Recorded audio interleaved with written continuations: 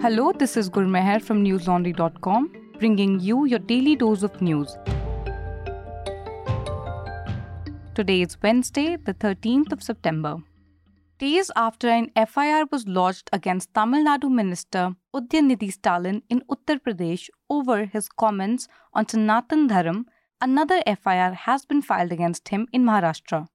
Today, the DMK leader and son of Chief Minister M.K. Stalin was booked under sections 153A and 295A of the Indian Penal Code at Mumbai's Mira Road police station.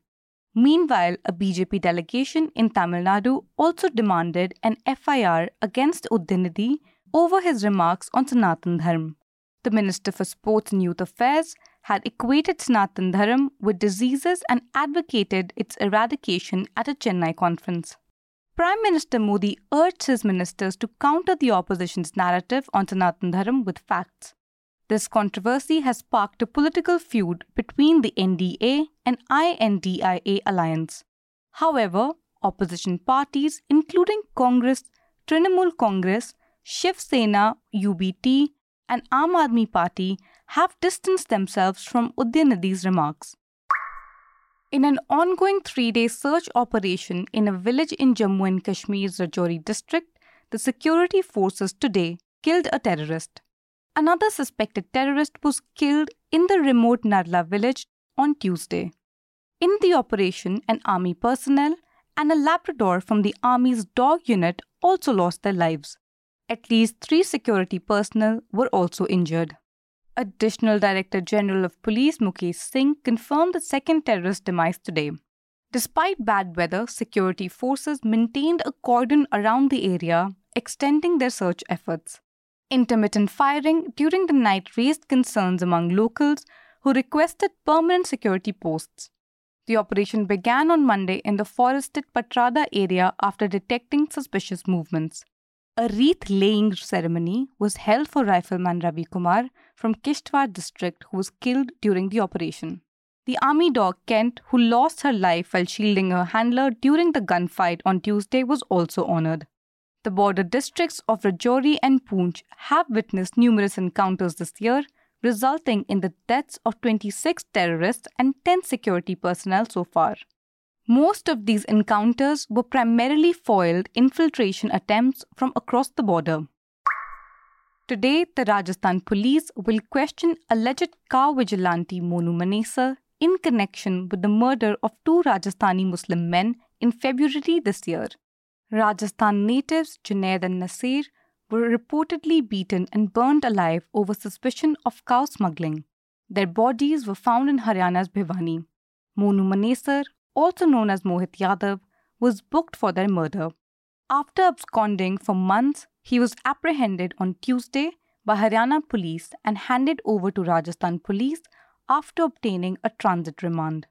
He was brought to Bharatpur, where he appeared in a local court, which ordered a 2-day police remand.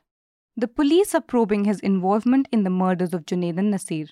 Additionally, he has been accused of delivering provocative speeches on social media ahead of the communal violence in Haryana in July that resulted in the death of at least 7 persons.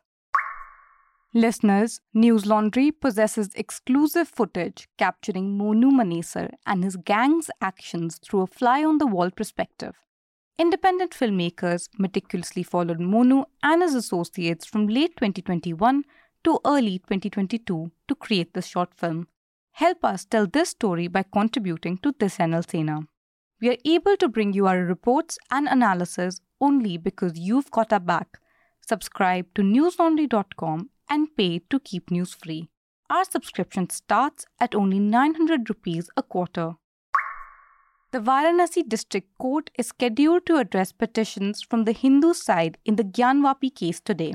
The Hindu party is requesting the establishment of an evidence room to preserve materials gathered during the Archaeological Survey of India investigation, in addition to securing the Gyanvapi mosque premises.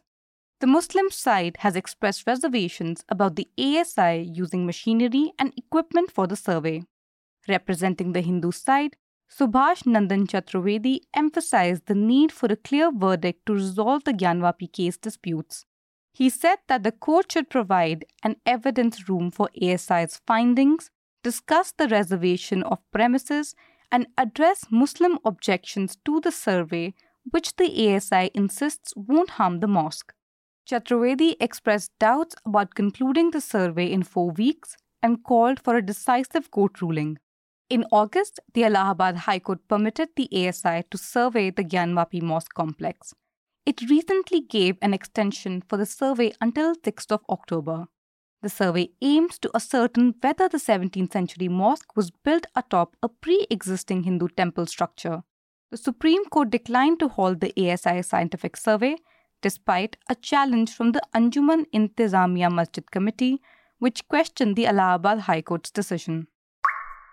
Kim Jong Un and Vladimir Putin held a meeting at Russia's Vostochny Cosmodrome. During their discussions, Kim expressed unwavering support for Russian President Putin's decision and pledged solidarity in countering imperialism. In response, Putin offered assistance to North Korea in satellite development following the country's 2 unsuccessful attempts earlier this year.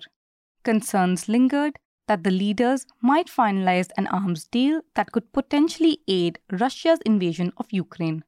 When questioned about such a military agreement, Putin remained vague and said that all issues would be discussed. Shortly before the meeting, North Korea conducted 2 missile launches, marking the first such instance in Kim's absence from the country. That's all the news we have for you today. Have a good day or good night depending on where you're listening from. See you tomorrow. News Laundry is possible because of our paying subscribers. We don't run on corporate or government ads. You too can be part of changing the news model. Go to newslaundry.com/subscription. Be a part of the community that pays to keep news independent. For the smoothest News Laundry experience, download our app. Watch our shows, listen to our podcasts, read our reports. Stay informed. Pay for news, protect democracy, save the world.